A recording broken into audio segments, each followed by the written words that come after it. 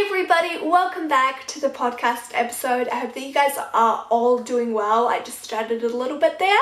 I'm trying to find my words today, but yeah, hope you guys had a great week. Welcome to those people who are watching it virtually. I'm kind of enjoying doing these little virtual podcast episodes. So today we are talking about bad gut feelings, kind of being intuitive, red flags, and just overall, struggling with trust in people, trust issues, all that type of fun stuff. I think it's an important subject to talk about because I think whether you are very oblivious or very intuitive, I think you are always gonna come up with kind of these circumstances. So these are my opinions.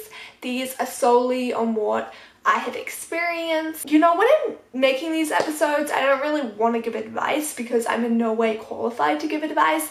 I just talk about things that have helped me. So the first thing we are going to be talking about is what is a gut feeling. I think this is pretty self-explanatory.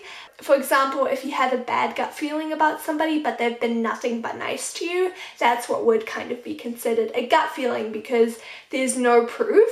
Like, if they've been rude to you, then you can say, oh, this is kind of the proof I have, but a gut feeling is pretty intuitive. I think that some people are quite intuitive and quite feeling. I think personally, I've always been quite intuitive, and there's been countless times where I have kind of wished I was oblivious to things. And then there's the type of people that are very oblivious to things, kind of just slide through life and don't really pick up on things easily. I was actually asking a few of my friends about this, and one of my friends was saying how she's very oblivious, how she never picks up on things, and it always ends up coming around and punching her in the gut because it's so unexpected for her. She never saw it coming. And I would say for myself, I always see things coming, and that's what always punches me in the gut at the end, is I pick up on things too easily, and then I'm always tense and I'm stressed. Whether you're intuitive or oblivious, both of those things have pros and cons, and there's no really easier way. I kind of feel like Spider-Man right now, I'm not gonna lie. I think it's a red shirt, and then I was trying out some eye makeup earlier because I was very bored. So, I don't know, I thought it looked cute, but I'm like, I don't really want to look like Spider-Man. But it's fine, Spider-Man is cool, so whatever, I guess. I swear my rooster doesn't crow all day, and then the second I start filming or start doing things for my podcast, that's when he starts crowing. It's perfect timing, but what can I do, right? So a big factor I was kind of thinking about is why people don't listen to their gut feeling. And then I was like, I'm guilty of this. And I was trying to kind of break down why I never listen to my gut feeling. I think something that I've always really not wanted to be is a judgmental person. So I'm going to give you a bit of an example. The problem, like I said earlier, about a gut feeling is that there's no proof.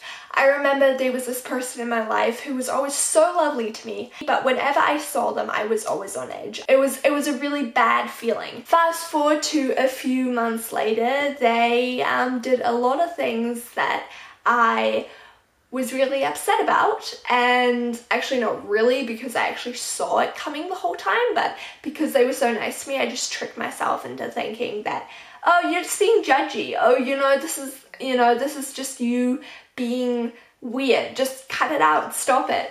But, a few months later, they turned out to be everything that I thought they were in the first place. It was tough. It was really tough because that was somebody who I really wanted to hang out with and, had as a friend. But the worst thing is kind of having a bad gut feeling about somebody and then just having to sit it out. You can't just be like, whenever I see you, I'm just really stressed and you just give off really bad vibes.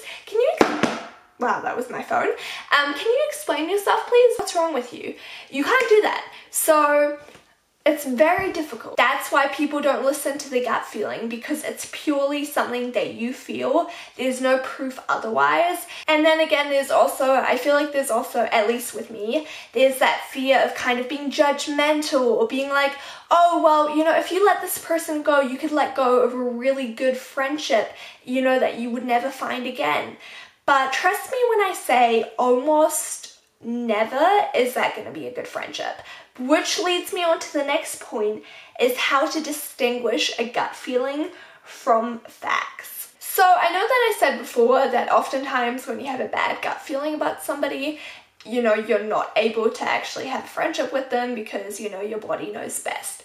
But there have also been a few cases where I've had bad gut feelings about people and, you know, they've turned out to be absolutely fine. Yes, how do you distinguish a gut feeling from facts? Okay, so this is purely how I do it. You can do it any way you like. I'm not about to give you any advice. Take it or leave it. This is how I do it. When I've had a bad day or I'm feeling kind of stressed, often that's when I'm on edge about everything anyways. So if somebody does something a little bit weird or out of place, I automatically panic. Then automatically, because I already have those emotions from different circumstances, I will automatically jump to conclusions. So if somebody's being a bit weird or, you know, doing questionable things, then I'm like, oh my goodness, I think I'm getting a bad feeling about them. But it's honestly just because I'm on edge, I'm stressed, I'm a little sleep deprived.